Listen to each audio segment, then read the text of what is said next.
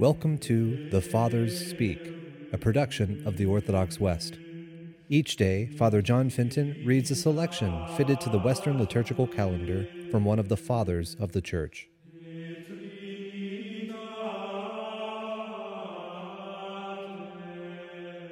As we this day commemorate St Matthew, the evangelist and apostle, let us listen to a portion of a homily by our Father among the saints, Bede the Venerable.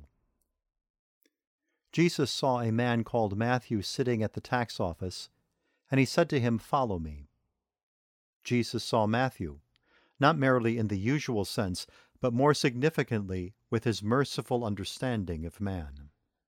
He saw the tax collector, and because he saw him through the eyes of mercy and chose him, he said to him, "Follow me." This following meant imitating the pattern of his life, not just walking after him. St. John tells us, whoever says he abides in Christ ought to walk in the same way in which he walked. And he rose and followed him. There is no reason for surprise that the tax collector abandoned earthly wealth as soon as the Lord commanded him. Nor should one be amazed that, neglecting his wealth, he joined a band of men whose leader had, on Matthew's assessment, no riches at all.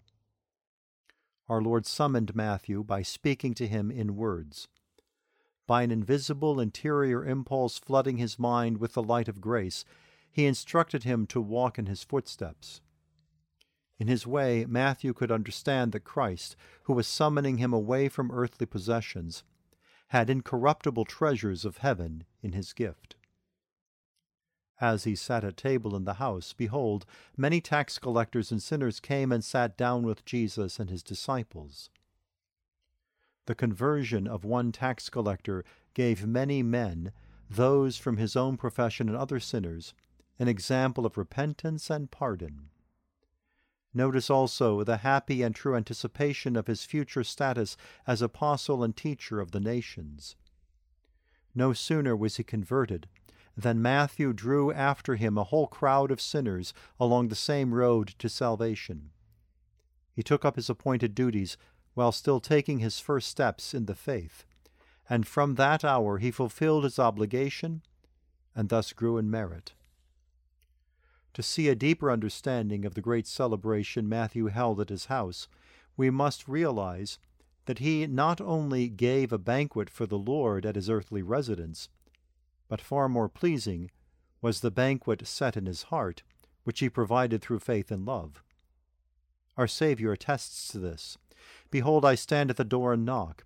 If anyone hears my voice and opens the door, I will come in to him and eat with him, and he with me." On hearing Christ's voice, we open the door to receive him, as it were, when we freely assent to his promptings, and when we give ourselves over to doing what must be done. Since he dwells in the hearts of his chosen ones through the grace of his love, Christ enters, so that he may eat with us and we with him. He ever refreshes us by the light of his presence insofar as we progress in our devotion to and longing for the things of heaven. He himself is delighted by such a pleasing banquet.